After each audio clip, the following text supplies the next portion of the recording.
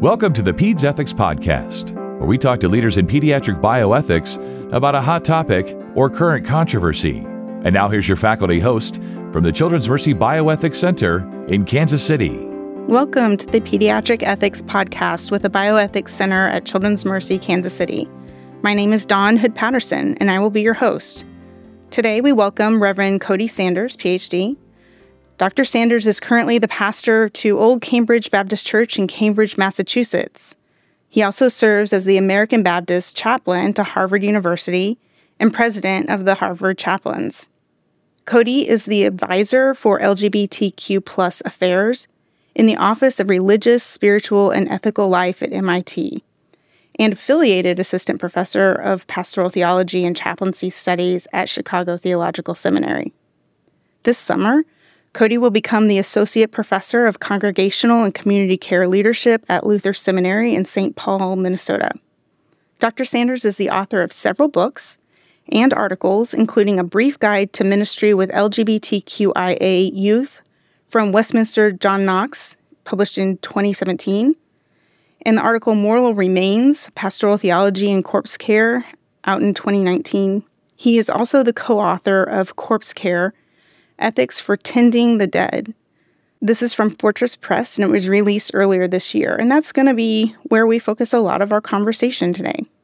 Originally from South Carolina, he currently lives in Boston with his partner, also named Cody, and their two dogs, Buddy and Susie. Welcome, Cody. Thanks for being with us today. Thanks, Dawn. Thanks for having me. Really glad to have this conversation together. Me too. I want to start out by thinking through what relationships tell us. So you acknowledge that a lot has been written about how we take care of the dying, those who are in the process of dying, or the grieving. You keenly point out that less attention is paid to the corpse. One aspect of consideration you raise is how the human body is in relationship with a web of existence, an interhuman existence. But also, you talk about kind of a more than human web. I think of death as an invitation to relate in a new way. I am prone, however, to think of this in terms of my own relationship with memory or the legacy of those who have died. Why should we care about our relationship with the corpse? Yeah, it's a good question, and one that we have to ask because we have so sort of systematically over the course of the last century or so divorced ourselves from relationships with the bodies of our dead. And I think partially this is because we have ideas about the essence of our humanity not residing in our flesh, this sort of flesh and spirit or soul dualism. But if you are in a clinical setting and you observe the context of a patient death, as I did when I was working as a hospital chaplain, it is evident that there is a desire to relate to the body that has died. And even if your theology or your philosophy of life suggests something about the essence of that person no longer being present or something of that sort, as many hold, there is something really important about the mortal remains, the fleshly existence of our loved ones. This is the person, if it was a parent or grandparent, who held us in their laps, picked us up when we fell as children, or if this is our child or grandchild or brother or sister, this is the person that we've cared for, the body that we have been in relationship to. And for most of human history, in most cultural settings, caring for that body has been an important part of caring for our loved one, even in their death. It's really only in recent history that we have almost stopped doing that and given that over to a professionalized chain of events that takes place with the corpse. And you dive into that a little bit in your book. I shouldn't say a little bit. You do a really nice historical review of how we tend to the bodies of the dead. Can you give us a few of the climaxes of these experiences that you've uncovered in your work? Sure. A lot of the historical part of the book focuses on several key shifts in our relationship with the dead, and also how we placed the dead in relationship to the living, moving from the city center burying grounds. They weren't thought of as cemeteries or as resting places yet, to more rural landscapes and the rise of the garden cemetery movement and things of that nature. But I think for the particularity of this conversation, it's important to note one specific traumatic shift in our relationship to the dead that changed how we treated the dead, and that was with the Civil War. Prior to the Civil War, dying typically occurred at or near the home, at or near our family, where we got to be at the bedside of the dying and hear last words and make religious and relational meaning of that experience. And for the first time, tens of thousands of people were dying really far away from their homes. And this was a traumatic thing for people in the U.S. And a group of industrious, inventive men invented a process of arterial embalming, very similar to the same process that's used today in embalming. And that process, I think, is what really began the solidification of a funeral profession. There were certainly other things that families hired others to do, like build coffins or carry bodies to the cemetery on wagons and things of that nature before. But this began to solidify this notion that there were professionals that would come and do things for us that we couldn't do for ourselves. And in the context of the Civil War, that was true. We couldn't retrieve those bodies very easily, although there were families from Union soldiers who died on the battlefield that would go down to Confederate battlegrounds and wade through dead bodies to try to find the body of their loved one. It was that important to them to be able to care for that body. And what embalming did was allowed for about 40,000 people who could afford it, so these were mostly Union officers, to be returned to their families in the North when they died on the battlefield. That process of embalming was really horrific for people to think about. They didn't want the body to be invasively intervened in that way. But when Abraham Lincoln died and was assassinated, his body was embalmed. He was taken from D.C. to Springfield and along the way was viewed by people. That began to solidify the notion of embalming in people's minds in a way that led to a comfortability with the practice. But that also led to an increasing distance between families who would care for their dead and put a professional buffer between the care for the dead that didn't exist prior to that. Yeah. It sounds really interesting that, something that seems so commonplace to us today, there was a time in history, and perhaps we need to remember that it was new, and the uncomfortable feelings around that emerged when it was new. But it's really fascinating to think about how what we practice today has not always been in practice. And it seems to say something to us about how we encounter change in our worlds. Yeah, and that's one of the things that I think is important about the first half of this book is just putting some critical distance between us and our taken-for-granted death care practices. They weren't the practices that all of our ancestors and from time immemorial practiced. They were actually invented over time for particular reasons. Some of those reasons don't exist anymore, yet we still practice them. And they were never inevitable. They developed along a historical trajectory that were responding to particular needs in some cases, fears in other cases. And if we want to re-examine how we relate to the bodies of our dead, I think we need to be able to see why some of our taken-for-granted contemporary practices developed in the first place. Yeah, I appreciate you using the language of inevitability, that it's not an inevitable practice, and that it seems like there's a lot of genesis for expanded thinking around how we do things whenever we start to recognize that things aren't just inevitable. It really makes me think, in addition to, you lay out in the book how histories come from different sources. You spend a good bit of time helping us think about how LGBTQ plus Black and African American communities contribute importantly to our landscape of understanding, particularly around the care of loved ones, the care of bodies. You highlight those histories and traditions of corpse care practices, and even looking on page 82, and you say bodies, even corpses, act as signifiers of moral, economic, and political systems. And so here, being in a pediatric facility, when I think about children, I recognize that they don't always have the same legal power or consenting opportunities as adults. In particular, we think about experiences of powerlessness and marginalization among children as well. And these experiences of marginalization seem to correlate in some way between children and then some of the social groups that you talk about and describe in your book. Can you help us think about the ethical, moral implications of corpse care when we see this through the lens or in light of marginalization? What does that teach us about caring for the corpse and caring for humanity and the world?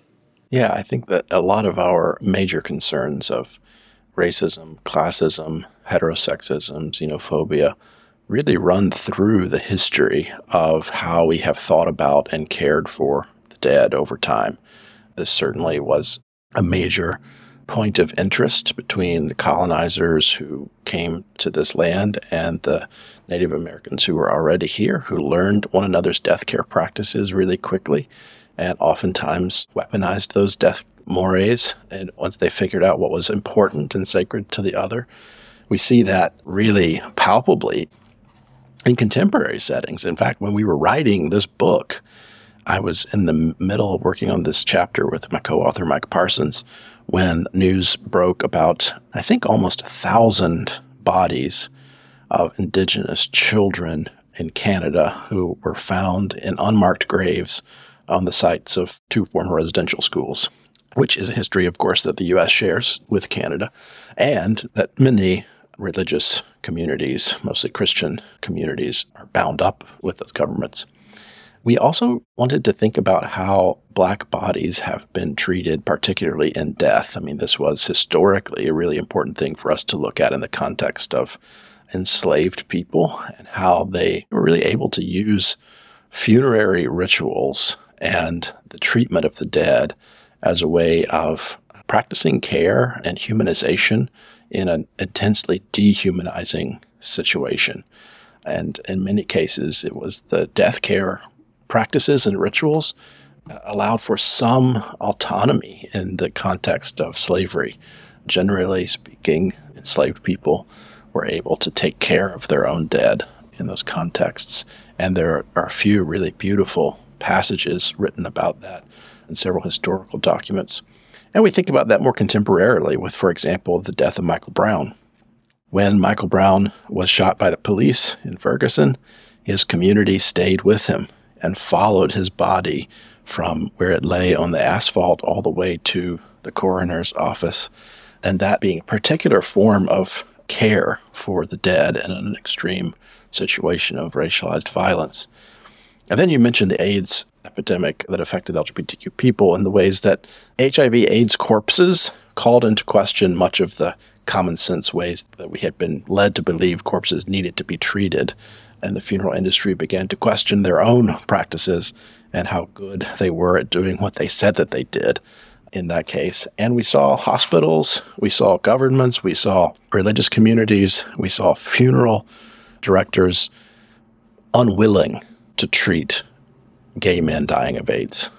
And another community comes up around them, other LGBTQ people, particularly a lot of lesbians in that era coming around gay men who were dying of AIDS, often without their families, certainly without the support of the institutions that we typically rely on to support us, and practicing care in some really radical ways. And also then, even more so, in some instances, using the corpse and the remains, perhaps cremated remains in some cases, as activist actors, even in death. I think of one family who lobbed the cremated remains of their loved one who died of AIDS over the White House fence as a protest to the inattention that the government was giving to the AIDS epidemic. Yeah, that puts a whole new light on this notion of using the body as a form of activism, for sure. That's not something that I've run across in my own research and thinking, but that's quite compelling that even after death, even after cremation, that there's a tone of activism. You talked about care as being like radical forms of care. Can you describe what that might look like and what you've seen in your research related to caring for the dead, particularly among marginalized communities? You really describe beautifully ways that community members accompany the dead through different stages of post-death or post-mortem ritual care and practice, both within kind of a relational sense, but then also within the legal sense. But are there other acts of radical care, other acts that you've seen that would help us understand more what you see and what you've seen? Yeah, there were a lot of really interesting stories throughout the historical narratives that we explored. I think are really helpful to look at in that regard. But thinking contemporarily about this question, one of the more radical acts of care for our dead involves treating the remains of our loved ones not as burdens, not as something to be done away with as efficiently and easily as possible, but we're using a religious framework, something of a sacred remains to care for in the context of death, to do for our family members something that they can no longer do for themselves in that case. And it is bearing that person's burden, literal burden of their flesh, to provide care for that person. And I think about this kind of radical notion of death care also in relationship to people's relationship to the wider web of life and ecological justice concerns. And I think there's a real radical activist usage of the corpse that is becoming more and more popular, more of interest to people, which is in green or natural burial. And especially when that takes place at the conservation level, where burial in a natural way, meaning without embalming, without hardwood or metal casket, without burial vaults or anything of that sort, is being done in order to conserve attractive land from development, or in some cases to restore attractive land that has been badly damaged. And there are places all over the country now that are doing this in some really beautiful ways. And I think of that as an activist usage of our corpse, putting our corpse in a place to protect that place. Yeah, that really leads beautifully into kind of the next question I had for you. I was hoping that you could kind of talk a little bit more about environmental justice issues that you raise in your book and then also in the article Mortal Remains. And I was hoping that you could start or ground us perhaps in a brief discussion on the green burial pioneer and physician Billy Campbell. And I think that a lot of our audience, being physicians and healthcare workers, would be really interested in knowing how a fellow physician, fellow healthcare worker really helped to pioneer this movement. Yeah, Billy Campbell is a pioneer in the movement of green burial. And I also want to name his wife, Kimberly, who is his partner in this endeavor of conservation burial. Billy is the town physician in Westminster, South Carolina, which just so happens to be about an hour from where I grew up. And in college, and Billy, I don't know his age right now, I would say he's maybe in his 50s. But in college, Billy had this idea, this emerging passion to practice green burial and to use burial to conserve land from development and from environmental degradation. So he had this idea for a really long time, had been dreaming of it with his wife, Kimberly. Both of them eventually were able to get a tract of land in Westminster, South Carolina, that's now called Ramsey Creek Preserve. And in our research, we visited Ramsey Creek, and Billy and Kimberly took us around the preserve. They showed us the spot in the preserve where they each want to be buried. They told us the history and what it meant to them. And this is, I think, a really beautiful way in which, kind of uniquely, Billy Campbell, this physician to his fellow townsfolk in Westminster, cares for them kind of literally from birth through death and even into death care and their final disposition. And Ramsey Creek is just such a beautiful place. And the nice thing about conservation level green burial in places like Ramsey Creek or Honey Creek Woodlands in Conyers, Georgia, which is run by the Monastery of the Holy Spirit there, and a lot of other places like that, is that they're intended to be places for the living to come, to walk, to spend time in the woodlands or the prairie or whatever the landscape is where it has been started. And since there aren't any huge granite monuments and things of that nature built on the landscape, everything is intended to be kept as natural as possible. The whole ecosystem becomes a memorial for the loved ones who are buried there. And when their families come to visit, they don't have to just visit that one place where their loved one is buried. They can walk these grounds and enjoy the beauty of this place that their loved one is now very literally, physically a part of. because we have not kept that body from returning to the earth as we do in our conventional burial practices that include embalming, that include a hardwood or metal casket, that include putting the casket into a cement or metal vault, doing everything we possibly can to cut the body off from returning to the earth. In natural burial, the body is returned simply to the earth in a way that can nurture the earth. I feel like that really illustrates and redefines the way we think about legacy, contributing back to the earth in some really substantial ways. I mean, literally with our own bodies. Yeah, and I want to name, we wrote this book with a lot of both Christian communities and secular communities in mind as readers of this book. We very intentionally did not deal with Jewish and Muslim burial practices because typically Jewish and Muslim communities already practice communal care for the dead and green burial. They don't call it green burial, they just call it burial because it's just the way that it has been done, returning the body to the earth in a very natural way.